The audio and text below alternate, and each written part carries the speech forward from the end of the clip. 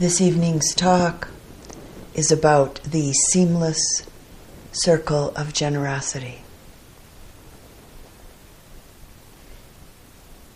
Some years ago, when I was living as the resident teacher at the Insight Meditation Society, there were times when I would go to the Cambodian Peace Pagoda temple, which was not far from the Insight Meditation Society, to pay a visit to my friend, the Venerable Mahagosananda. I'm sure that some of you know of him. His name translates as Maha, or great, and Gosananda, sound of bliss. And Maha, as he was very fondly called, was from Cambodia and is considered the patriarch of Cambodian Buddhism. And he's best known for the Dhamma yatras, the long step-by-step walks for peace that he led through the Cambodian countryside and the villages and the refugee camps during and then just after the Vietnam War. Maha died some years ago at approximately the age of 94. And he'd been a monk for 80 years. Venerable Gosananda was an incredibly glowing and energetically light human being. He felt to me like one of the purest and lightest beings that I'd ever encountered. And he was so simple, so unpretentious, so rare. A being with a really truly unfettered mind and a pure heart. A few years before Maha's passing, I had the great honor and joy of teaching a 3-day retreat with him in Crestone, Colorado. And during that time, a very sweet and deep connection came to pass between us. The evening before the retreat was to begin, I was taken into his quarters to say hello. And we didn't really know each other very well at that point, and we hadn't seen each other for over a year. So I didn't really know if he would remember me. Being such an old man, there were things that he didn't remember.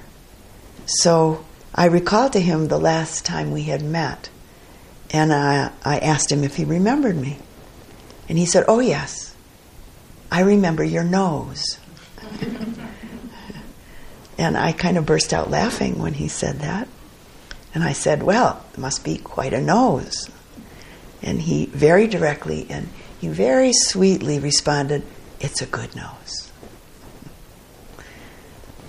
During a 3-month retreat that I was teaching at IMS, not long after that Colorado retreat that I taught with the Venerable Gosananda, I visited Venerable Gosananda at the Cambodian Peace Pagoda. And I felt like I was going to see my Dhamma grandfather, who used to call me Mum. And at one point I asked him, "Why do you call me Mum?" When he's always so much older than me, I didn't understand why he called me Mum. And he responded by saying, "We have all been each other's mothers at some point. And so you're Mum." So that day when I went to visit him at the Peace Pagoda during the 3-month retreat that I was teaching, Mum and grandfather sat together and drank some tea. We laughed a bit. We talked a little bit about the history of his life. We talked about the 3-month retreat that I was teaching with other teachers, and how everybody was so very diligently practicing. But mostly we talked Buddha Dhamma, which was Venerable's very much most favorite topic. Being with Venerable Gosananda was always a most precious gift that opened and enlightened the heart and the mind. A gift that he so selflessly offered through his being. or maybe more accurately, a gift he offered in just simply being. And I found it quite amazing and surprising when I was with him, and then afterwards. My heart always felt like it filled up my whole body, my whole being, and then on outward. An experience that would always continue on beyond our time together. When I left the Cambodian temple that day, to my total surprise, the two monks and one of the nuns that lived at the Cambodian Peace Pagoda with Maha were filling the back seat of my car with large bags of Thai rice and big tins of jasmine tea and sacks of sugar for me to take back to the 3-month yogis. They said that they wanted to offer gifts of support because they were so happy and delighted that people were practicing the Dhamma. And of course, one of the most profound acts of generosity occurred over 2,500 years ago, when Gautama Buddha, directly out of his own experience, offered the teachings and the practices of liberation from suffering. It's because of the Buddha's mind and heart of boundless generosity and great compassion that we're all sitting here together this evening. So, moving from a fairly recent story regarding the Venerable Mahaghosananda to an old story, an ancient Buddhist legend, a tale that displays a number of paramis, and in particular generosity, virtue, renunciation, wisdom, effort, energy, and resolve. And this particular telling is adapted from the tale as told by the Buddhist storyteller Rafe Martin. It's said that many Mahakalpas and world cycles ago, before our Buddha, Gautama Buddha, came to be, another Buddha, Dipankara Buddha, was to pay a visit to the small village of Amaravati in India. And he was to offer an evening of public talks revealing the Dharma. The villagers were really very excited and felt very deeply honored. And so to show their great respect for the Buddha Dipankara, they decided to level out the whole length of the road that the Buddha would walk on through their village and then cover it with a piece of very fine cloth. In the forest just outside of this village of Amaravati lived a young man who was blessed with much goodness and physical beauty, intelligence, friendliness and kindness, and much vigor and virtue. He was the hermit Sumedha, who in a much later lifetime was to be the future Buddha, our Buddha. Sumedha's parents, wealthy Brahmins, had died just a few years before, leaving young Sumedha 7 generations of accumulated property and great wealth. It's said that this young man, Sumedha, thought, "My family has amassed much wealth. Yet neither my parents nor any of my ancestors were able to take any of it with them upon leaving this world. What's the point of amassing more?" he thought. "One day I too will die. As there is a road that leads beyond suffering in this world, should I remain idle? No," he thought. "I will leave this sheltered life and become an ascetic and find the way." So he announced his intention to the king, and he gave all of his money to the poor, and he entered into the forest life of a hermit, eating wild fruit and wearing clothes made of bark and letting his hair grow long and matted. He practiced energetically, whether walking or standing or sitting or lying down. Within a short time, he gained a profound insight into the nature of things, and he bore a very bright wisdom which was never to be dimmed. He sat for many, many days, blissfully absorbed in his newly found sense of freedom and understanding. On the day that of Dipankara Buddha's visit to the village of Amaravati, Sumedha was roused out of his deep meditation by all of the excitement and all of the activity in the village. It's said that, seated cross-legged, he rose up into the air and flew through the forest until he came to the road. What's all the excitement? Why are you working in the midday heat? Why is the road being leveled and covered with golden cloth? Venerable Sumedha, replied the workman, don't you know? The Buddha Dipankara is approaching the village. Well, Sumedha's heart just leapt with joy. A Buddha, he thought. Rare is it to even hear the word Buddha. Rare beyond all comprehending is it to meet such a realized one.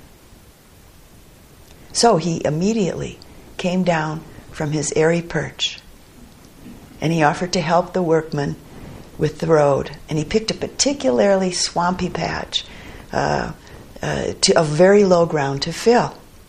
And he worked with his heart and his mind just filled with light and joy, and repeating over and over and over again to himself, a Buddha, a Buddha, a Buddha. But before he was able to finish the task, he heard exquisite music and chanting and saw flowers being tossed into the air. The Buddha Dipankara was approaching. It's said that Sumedha saw multi-hued rays of light extending out from the Buddha Dipankara, and a great soft golden light surrounding him. And then he thought, here's one who has attained all wisdom. Here's one free from all greed, all anger, all ego delusion. One in whom all goodness has been realized. I shall make an offering to Buddha Dipankara in honor of all that he is. So Sumedha spread his bark cloth cape over the soft, wet ground, and then he lay down upon it. And he loosened and spread out his very long, matted hair, and he made a passage of himself for the Buddha to walk on over the mud. And then he thought, like the Buddha Dipankara, I want to help all beings. I'm determined. Despite all of the difficulties and all of the danger, I'll never turn back. I'm resolved to attain what Buddha Dipankara has attained and benefit all beings. The next moment, the Buddha Dipankara arrived at the spot, and he looked down at Sumedha, and he knew this hermit has made the resolve to be a Buddha. He will be successful. In many Mahakalpas and many world cycles from now, he will become a fully realized one, an awakened one, a Buddha, and his name will be Gautama. And out loud, surrounded by hundreds of people, village people, monks, nuns, laywomen, men and children, the Buddha Dipankara said, in many Mahakalpas and world cycles from now, this hermit lying here will fulfill his great vow. He will be a Buddha named Gautama, and when he becomes a young man, he will see the 4 signs: old age, sickness, death, and a monk. And he will leave his ordinary life in search of the deepest truths. After great exertions and near death, he will receive a life-saving meal of rice milk.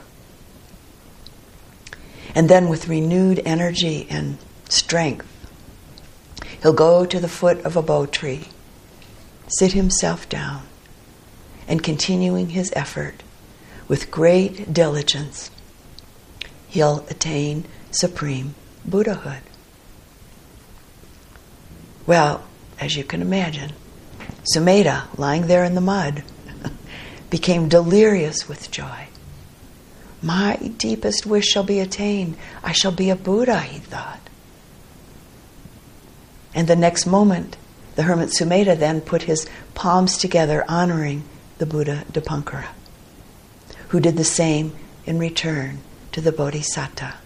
And then the Buddha Dipankara continued on his way through the village, accompanied by hundreds of followers from all walks of life. The Bodhisattva Sumedha arose from his bed of compassionate generosity, filled with joy and strength and purpose. And it's said that again he rose up into the air and returned to his forest retreat, where he remained practicing hard towards his goal.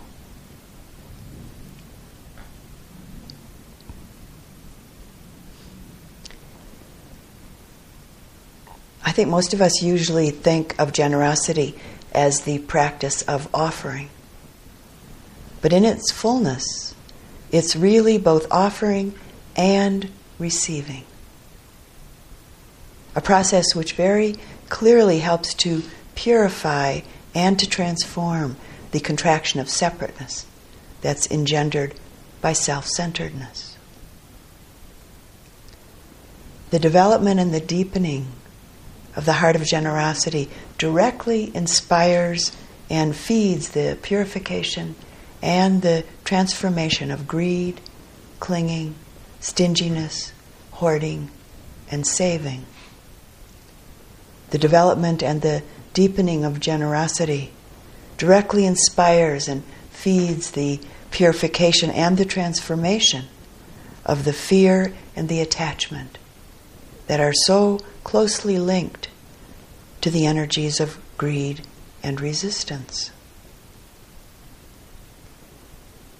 Generosity, a perfectly natural aspect of our humanness, and universally recognized as one of the most basic human virtues.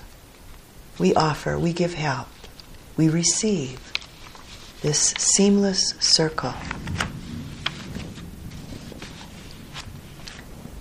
Just as the Bodhisattva Sumedha so diligently and so deeply practiced and cultivated and manifested compassionate generosity, we also cultivate and manifest it in 1,000 different ways, no matter our culture, our age, no matter who we are.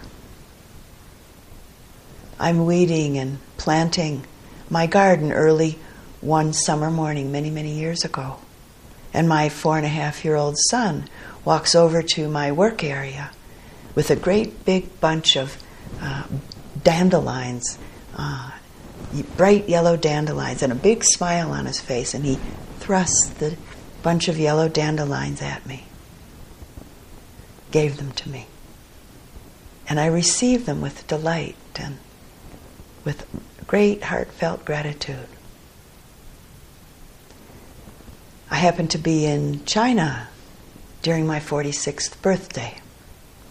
And the friend that I was traveling with and I were staying in Shanghai in a 2-room apartment with a Chinese family who were good friends of my friend. The 20-year-old daughter of the family had admired my favorite bracelet, which I was wearing. And I'd learned that in China, the custom is to give gifts on one's birthday. So, in the midst of experiencing some degree of clinging and attachment, I decided to give my favorite bracelet to this young woman for my birthday. Though I did feel kind of like a one-handed giver during my consideration of doing this, and then finally deciding to give it. When the time actually came to give her the gift, it was by then with both hands and with an open heart. It was quite a joy at that point to do it, though in the process of getting there, it was very much a practice of generosity for me.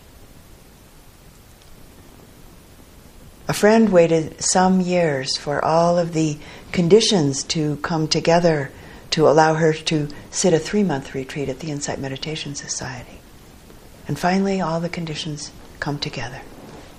But just 1 week before the retreat begins, she calls to tell me that she's given up her spot because a very dear friend of hers who was dying of cancer had asked her if she might consider being her caretaker.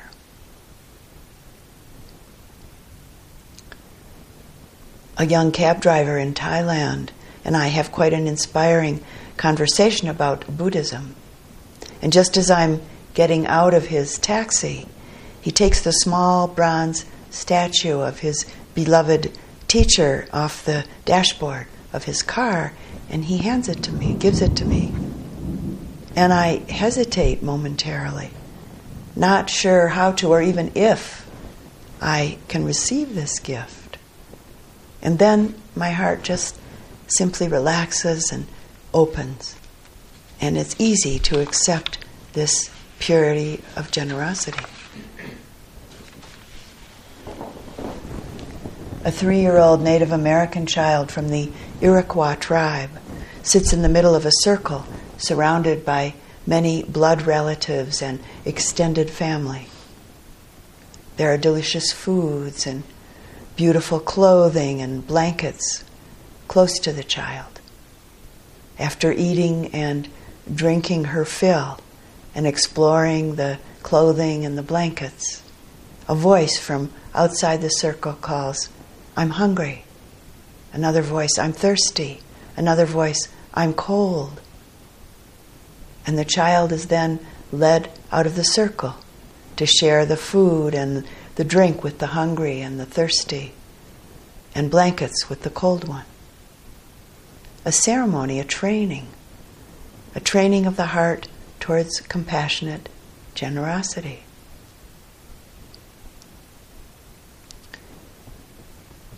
A number of summers ago now, forest fires raged in the Los Alamos and Española area here in New Mexico. And hundreds of individuals and families were evacuated from their homes. And almost immediately there was an enormous outpouring of generosity coming from miles around. Clothing and food, all of the ordinary daily life needs, as well as offers of housing. So much offered freely that at some point we were told that it was time to stop giving. That the needs of all of those suffering because of the fires had been met with great abundance.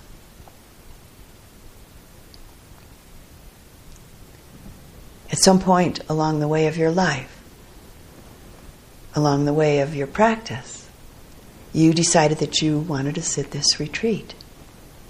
And all of the conditions come together.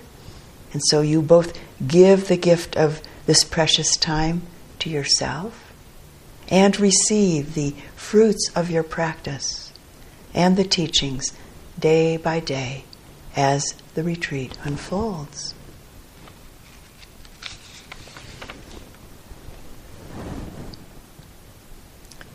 Just for a moment now, imagine yourself standing outside your home each morning, holding a large bowl of food.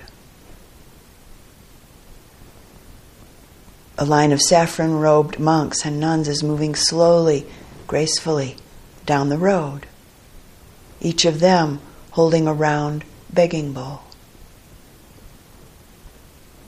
As they pass in front of you, you scoop out a portion of the food from your bowl and put it into each of the monks' and nuns' bowls.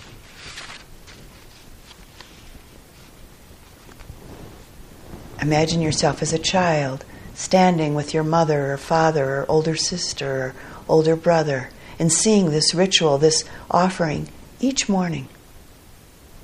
taking in the power of the generous heart, so clearly present in this daily practice, taking in the joy and genuine happiness that's quite apparent in this purity of giving. The benefits of generosity are easily learned each day. They just simply become a natural part of your life. And from the Buddha from the Itivuttaka. If beings knew as I know the results of sharing gifts, they would not enjoy their gifts without sharing them with others, nor would the taint of stinginess obsess the heart and stay there. Even if it was their last and final bit of food, they would not enjoy its use without sharing it if there was anyone to receive it.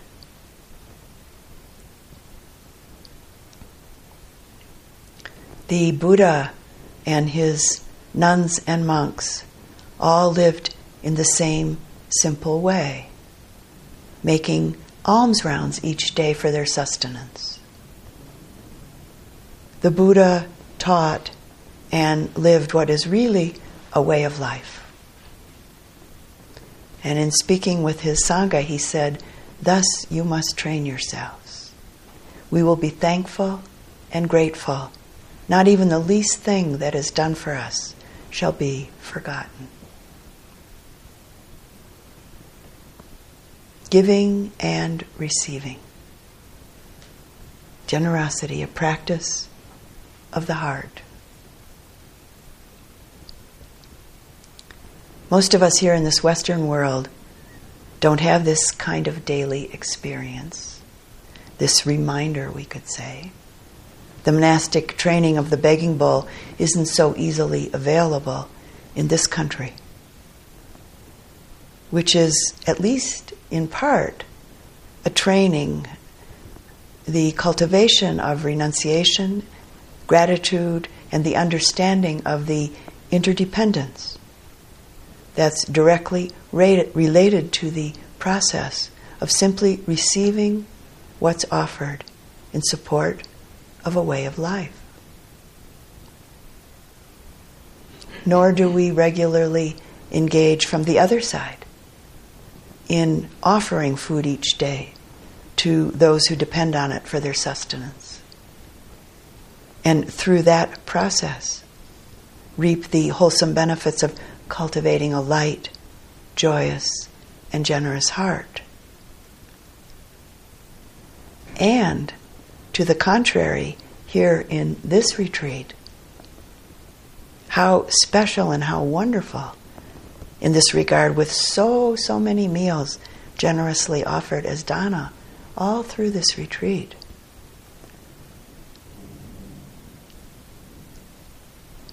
But as it is for the most part, our Western culture encourages us to yearn for, to thirst for, to acquire, to accumulate, and then to fixate and to cling to our accumulations, material accumulations, and the accumulations of ideas and opinions and views that support this whole materialistic culture. And then, in turn, we're deeply conditioned by this process to identify ourselves outwardly and inwardly through all of our accumulations, to think, feel, and project that this is who we are.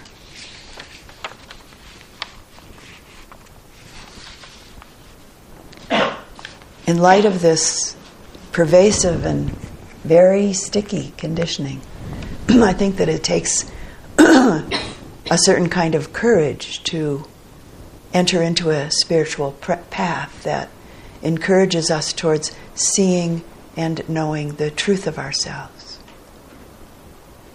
the truth of things, all things, underneath and beyond all of this training, beyond this conditioning of attachment, clinging, and identification.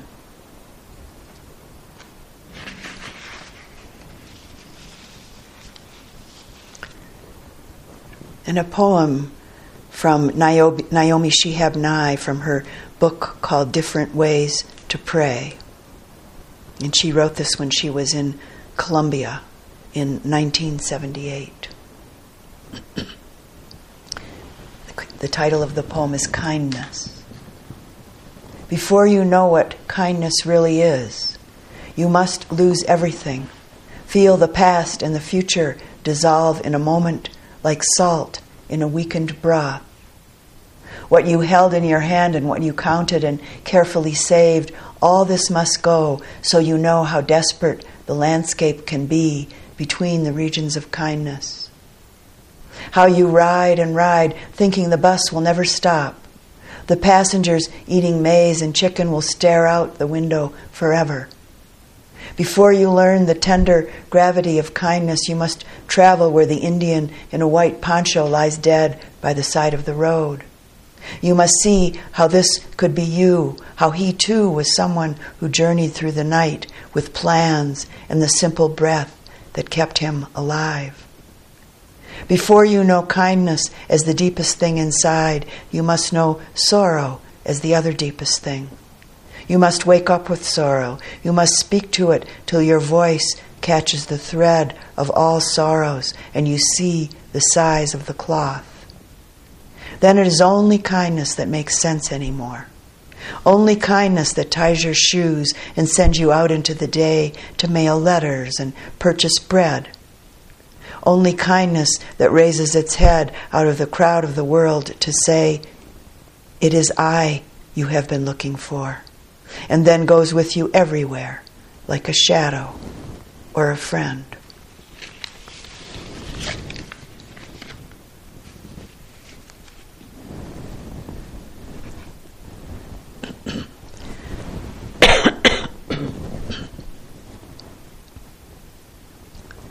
There isn't really anything truly integrated into our Western culture that teaches and deepens us into living the truth of interconnectedness and the essential unsatisfactoriness and emptiness of accumulation. And I think that as a culture, there's a deep, quite a profound loss in this lack. The practice, the development of the heart of generosity is the seed, the foundation of spiritual development. Generosity is the ground of love, compassion, joy, and a requisite towards the realization of liberation. As practice develops and our discerning capacity grows, the mind, the heart, learns to see and to know the ephemeral, the changing nature of all things. In relationship to our everyday world, what we think is ours today may be gone tomorrow, and maybe seemingly belong to someone else next week. And maybe even seeing this in this retreat, or maybe in some other retreat that you've sat. My spot in the meditation hall. My seat in the dining room. My walking path. What in this world really, truly belongs to us? What can we really, really possess? Is there anything that really has any hard and fast owners? Everything changes hands, or just simply dissolves. When we begin to really touch this truth, it can be a powerful factor that inclines us towards cultivating our inner wealth. The inner wealth of qualities such as generosity, compassion, concentration, mindfulness, patience, loving kindness, joy, equanimity, and our special or particular talents. An inner wealth of generosity is a very powerful medicine. It's an antidote to the anguish and the confusion that's generated through the conditioning, through the training of accumulating. And then fixing on and identifying with all of the material and mental accumulations.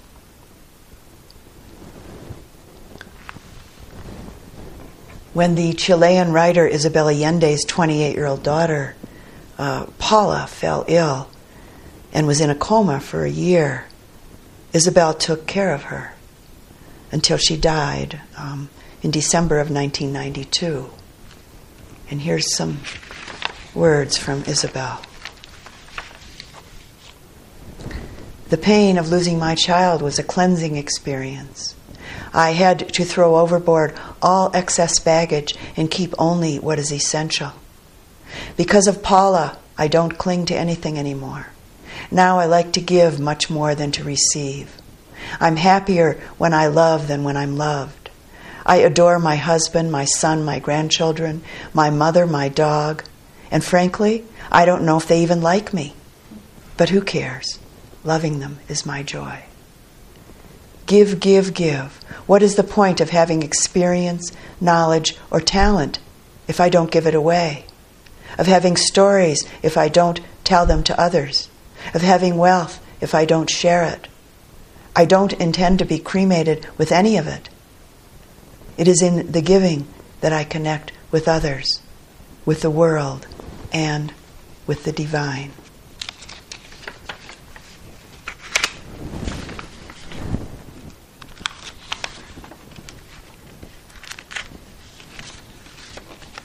Generosity is a natural, healthy, awakened response in the deepening understanding that there's nothing that can be held on to in this constantly changing world.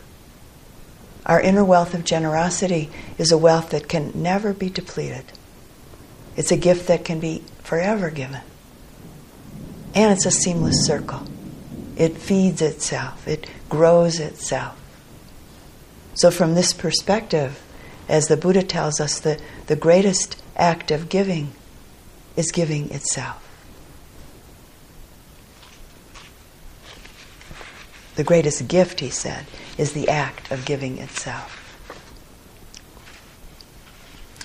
And there's a short sutta in the Anguttara Nikaya that talks about this in a particular way. On one occasion, the Buddha was staying near Savatthi in Jeta's Grove at Anathapindika's monastery. Then 2 Brahmins, feeble old men, aged, advanced in years, having come to the last stage of life, 120 years old, went to the Blessed One. On arrival, they exchanged courteous greetings with him, and after an exchange of friendly greetings and courtesies, sat to one side. As they were sitting there, they said to him, Master Gautama, we are Brahmins, feeble old men, aged, advanced in years, having come to the last stage of life, 120 years old. And we have done no admirable deeds, no skillful deeds, no deeds that allay our fears. Teach us, Master Gautama, instruct us, Master Gautama, for our long-term benefit and happiness. And the Buddha responds, Indeed, Brahmins, you are feeble old men, aged, advanced in years, having come to the last stage of life, 120 years old. And you have done no admirable deeds, no skillful deeds, no deeds that allay your fears. The world is on fire with aging, illness, and death. And the Buddha goes on, when a house is on fire, the vessel salvaged is the one that will be of use, not the one left there to burn. So when the world is on fire with aging and death, one should salvage one's wealth by giving. What's given is well salvaged.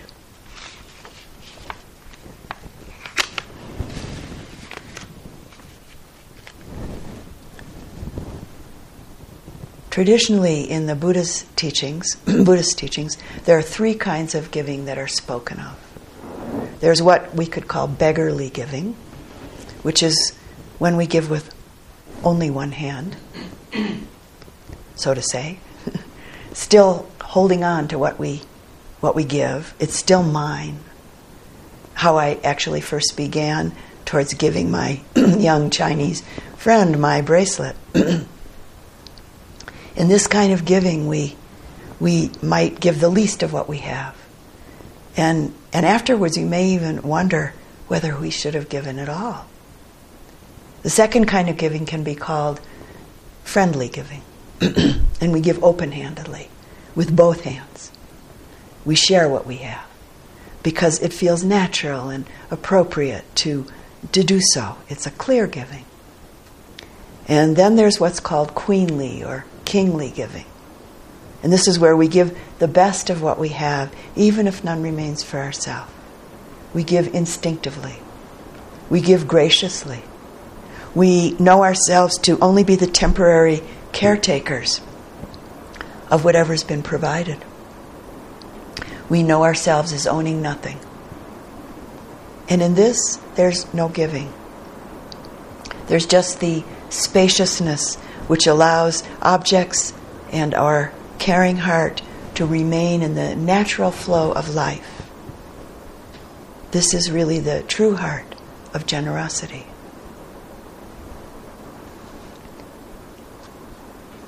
Eighth century Buddhist monk Shantideva said this: "Others are my main concern. When I notice something of mine, I steal it and give it to others."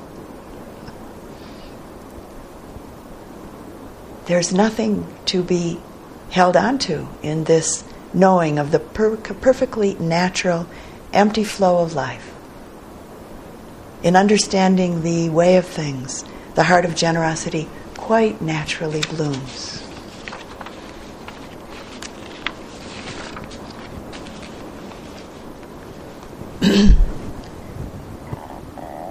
And from Desmond Tutu from South Africa. Africans believe in something that is difficult to render in English. We call it Ubuntu Boto. It means the essence of being human. You know when it's there and when it's absent. It speaks about humanness, gentleness, hospitality, putting yourself out on the behalf of others, and being vulnerable. It embraces compassion and toughness. It recognizes that my humanity is bound up in yours, for we can only be human together.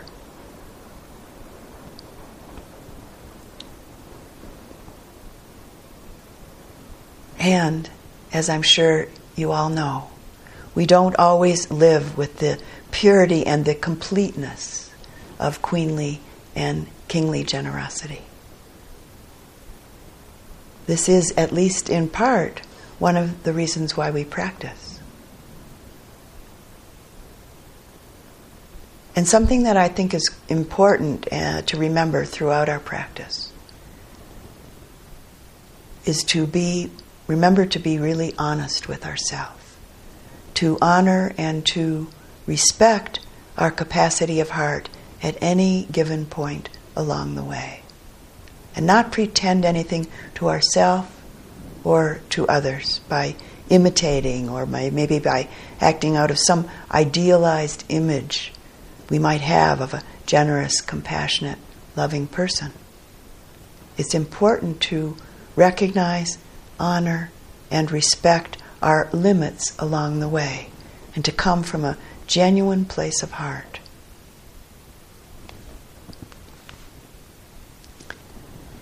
I had a strong lesson in this about 30 or so years ago. My mother had a very severe leg injury. She had fallen on some cement steps, which became deeply infected. And there was a potential to have her hospitalized. We were told by the doctor that cleaning the wound on a daily basis, as I remember, I think it was even twice a day, was needed. And one of us, either my brother or I or my sister-in-law, had to volunteer to do this. Well, there was a bit of silence. No one volunteered. And so I did it. I stepped up. I said, okay, I'll do it. There was certainly some compassionate generosity in that volunteering, because it needed to be done. And it was my mother. But as the process went on, there was quite a bit of aversion that came up, and some anger. Aversion and anger at her for letting it get to this point. She never did take care of it or go to the doctor after she fell. And at times there was some aversion to the smell of the wound. I found it very unpleasant, and sometimes some strong aversion would come up. And her pain was very difficult for me to be with. She was in a lot of pain. So in some moments it was hard to be with. It was hard for me to open to her suffering all the time, fully. And then I thought at one point, she's the mom, I'm the child. She's supposed to be taking care of me. But she was enormously grateful for what I was doing. And she expressed it over and over again, which was amazing. And my gratitude then grew in relationship to my practice. I was practicing at that point, and I started really recognizing all of the mind states that were coming and going through this whole process of taking care of her. And I began to feel deeply, deeply grateful for my practice, because it changed the aversion that was coming up and the fear that was coming up. And a great bond was created between my mom and I, and old roles of her being the mother and me being the child were bridged and let go of. And it was really a very deep lesson for me, deep practice lesson for me.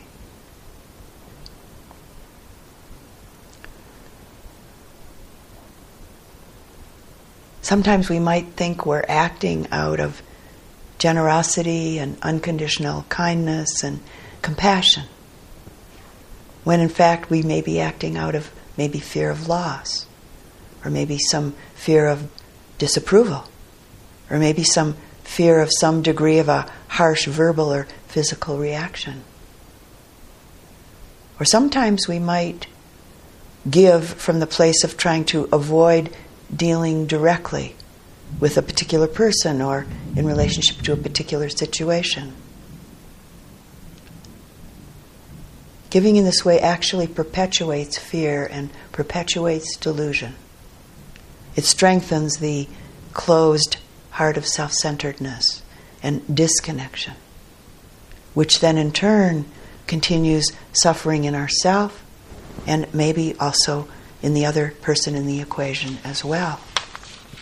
And we may be creating what in modern language is called codependency, rather than cultivating the truth of a very healthy and vital connection to others, and the unfolding of the wisdom of interconnectedness and not self, that the quality of generosity very naturally springs from.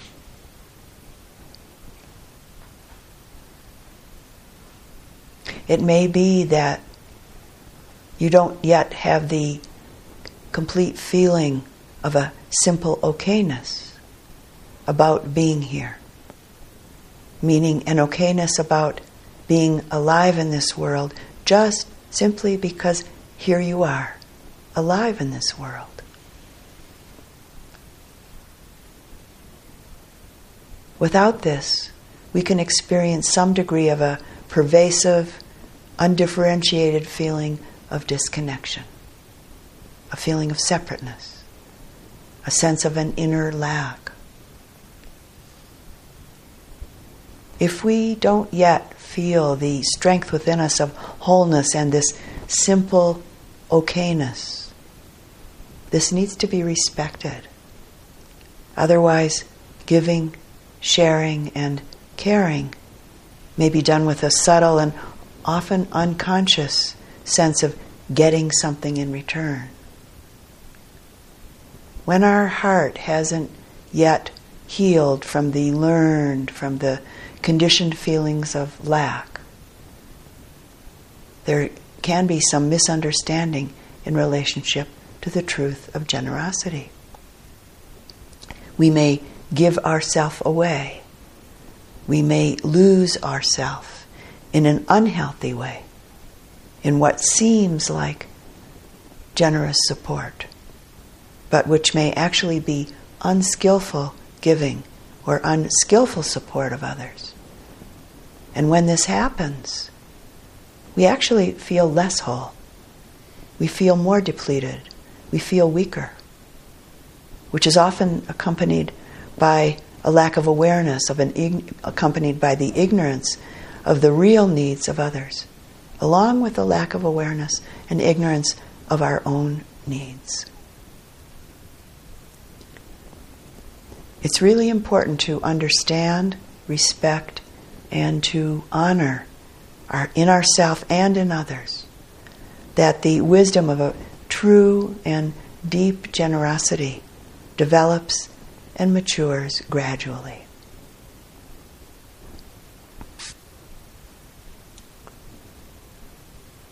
And in relationship to this, on the scale of our work in the world, Thomas Merton wrote this. He said, "To allow yourself to be carried away by a multitude of conflicting concerns, to surrender to too many demands, to commit oneself to too many projects, to want to help everyone in everything, is to succumb to violence."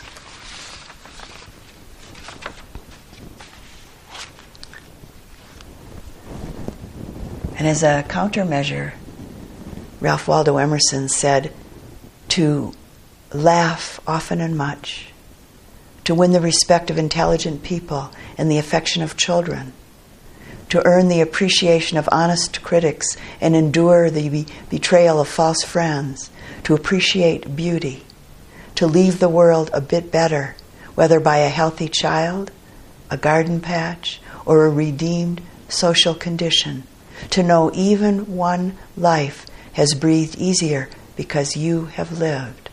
This is to be successful.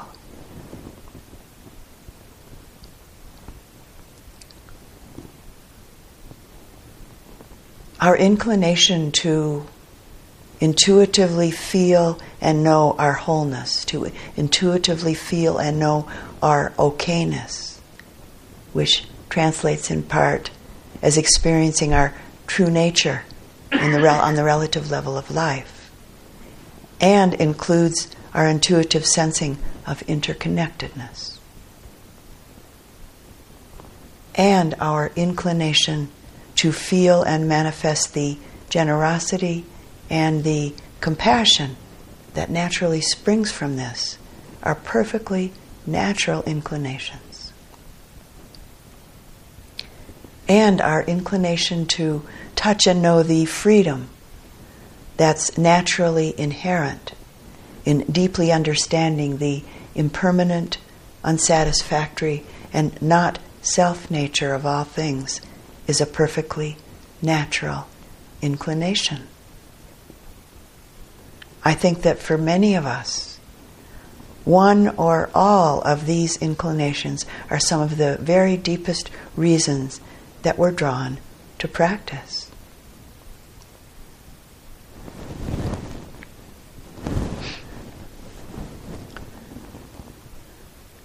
And looking at the practice of generosity from another perspective, there's a practice that a Tibetan teacher told me about, a very, very basic practice that people who are extremely stingy, miserly people are told to do sometimes. People who sometimes identify themselves as fiercely independent. And this sort of person actually often has some trouble giving even to themselves, and may not be able to ask for help or to receive help, even when it's graciously offered. Receiving help and gifts and praise and sometimes even love can be very difficult for people like this. They may not have the open-heartedness to give or to receive with gratitude, with joy, with appreciation and kindness, even if they're physically sick or maybe distressed emotionally. So, the practice is to take something very, very ordinary, something that one might not think of as being particularly valuable, like maybe a potato or a turnip. You hold it in one hand. Open your other hand, if you can. If you're so stingy, it might be hard to open your other hand, but open your other hand. And then you pass the turnip or the potato from one hand to the other, back and forth, until it gets easy and you don't feel foolish.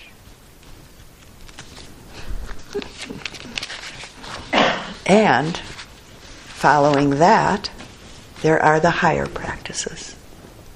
These are really practices that are taught.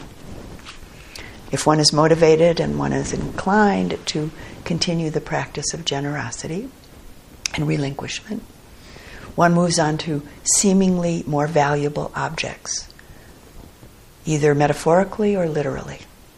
And the giving then symbolically develops into letting go of or relinquishing, offering everything, all of the accumulations, the outer material accumulations, the inner accumulations of habits and preferences and ideas and beliefs.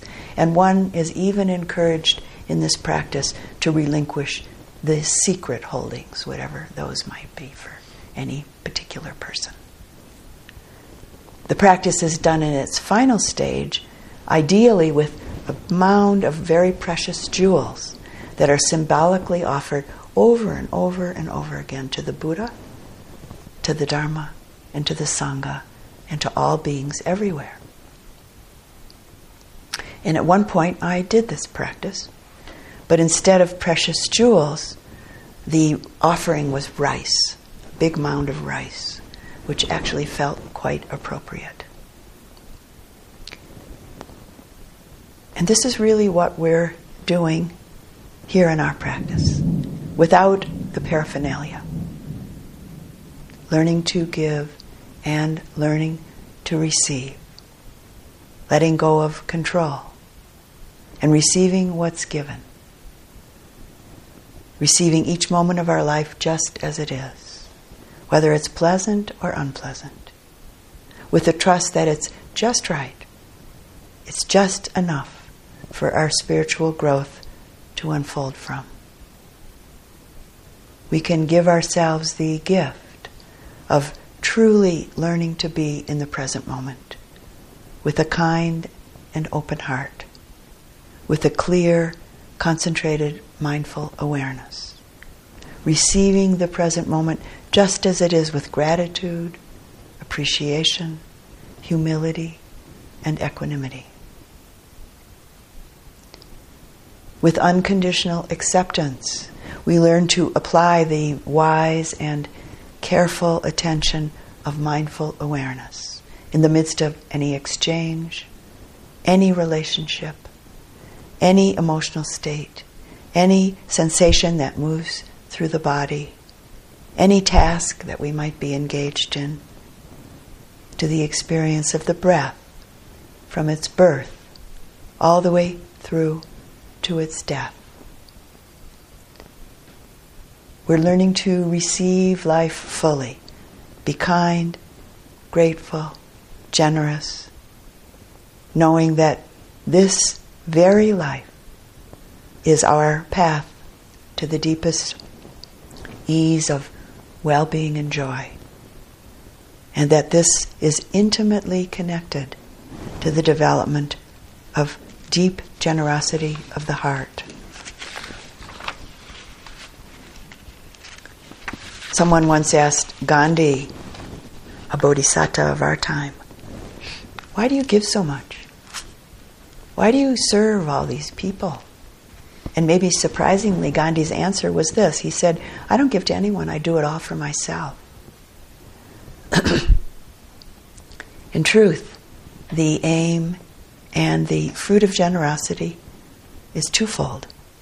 We give to help and to free others, and we give to help and to free ourselves. This is the fullness, the seamless circle of generosity. Through our practice, the energy of it grows and flows within us and from us. And we begin to know it and to live it quite naturally as who we are. So closing the talk this evening with just one more story. About 35 years ago or so now, along with my interest in Buddhism, I had a Native American teacher named Wallace Black Elk. And once or twice a year, he would come to the area of Michigan where I lived to teach us. And one year I invited him to come and to stay in my house, a small, very old 5-room log house out in the Michigan woods. And at that point, just one of my 3 sons and I were living there. The summer afternoon of Wallace's arrival came, and an old, well-used, smallish car pulled up into the driveway. And Wallace was the first one to get out. He was quite a big man. He was at least 6'3" and very big-boned, and he looked even bigger with his cowboy boots and his tall cowboy hat on. And then it was kind of like one of those cars in the circus that pulls up into the center ring, and the doors open, and people just keep pouring out of the car, and one is amazed and wondering how so many people can fit into one little car like that. So as we watched, my son and I watched, 7 people emerged from this very little old car. Wallace's helpers and members of his family.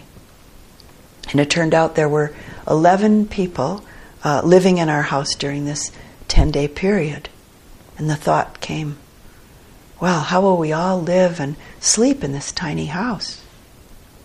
Well, the space seemed to expand. People were sleeping everywhere. Food arrived. People would drop by in the afternoon to meet with and listen to Wallace as he shared his earth wisdom. And at night, Wallace and his extended family led ceremonies and practices in the sweat lodge that was down the road at the Ecology Center until about 12:30 a.m. And then it was time for a big dinner, because no meals were to be taken through the afternoon and the evening before the sweat lodge ceremonies. During these 10 days, I had to let go of many of my preferences and habits. How I use the various spaces of my house, my usual schedule, the rhythm of my life, food preferences and other preferences. Wallace and one of the members of his family smoked cigarettes continuously in my no-smoking house. And as I mentioned earlier, people slept all over the house, all over the place. The day would begin in the late morning with the late night sweat lodge ceremonies. 1 a.m. was dinner time. And every afternoon the house was filled with 15 to 20 people who were coming by to listen as Wallace shared his teachings in his very casual, conversational way. And somehow there was always enough food. We'd come back from the sweats, and there were bowls of food at the door, or some bowls of food left on the kitchen counter. And often a friend and I would be cooking up something at 12 or 1 in the morning for our main meal of the day. The last night of this 10 days, Wallace and his friends said that they wanted to do a ceremony, a gratitude ceremony in our living room for my son and I, just for my son and I. And as we all sat together in a circle, each one of us was asked to offer some words from our heart in relationship to our 10 days together. And then they offered my son and I beautiful treasures that they had brought with them in gratitude for us sharing our space and our time and our energy with them. And then Wallace spoke, and he said, if one shares from the heart, shares material possessions, there will always be enough, abundance. If one shares one's space, time, and energy, it's an open-ended flow. There's no boundary, no frame on what's available in these areas. If one shares from the heart, it's in this that one receives everything. Simply in the giving, there's abundance, he said. When everyone left the next day, in seeing them off, my son and I stood outside and we watched them all getting back into the old car. It was kind of like a movie playing backwards. And then the two of us walked back into the house and stood there in amazement. The seeming great expanse of our home, our little tiny home, holding all of the people, holding all of the activity, all of the energy for all of those days, it seemed to have shrunk. And yet somehow we internally both felt tremendously expanded. The powerful medicine of generosity.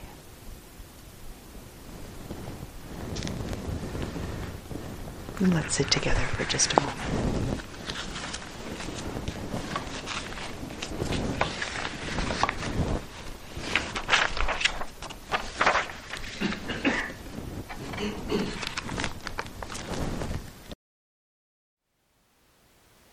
Thank you for listening.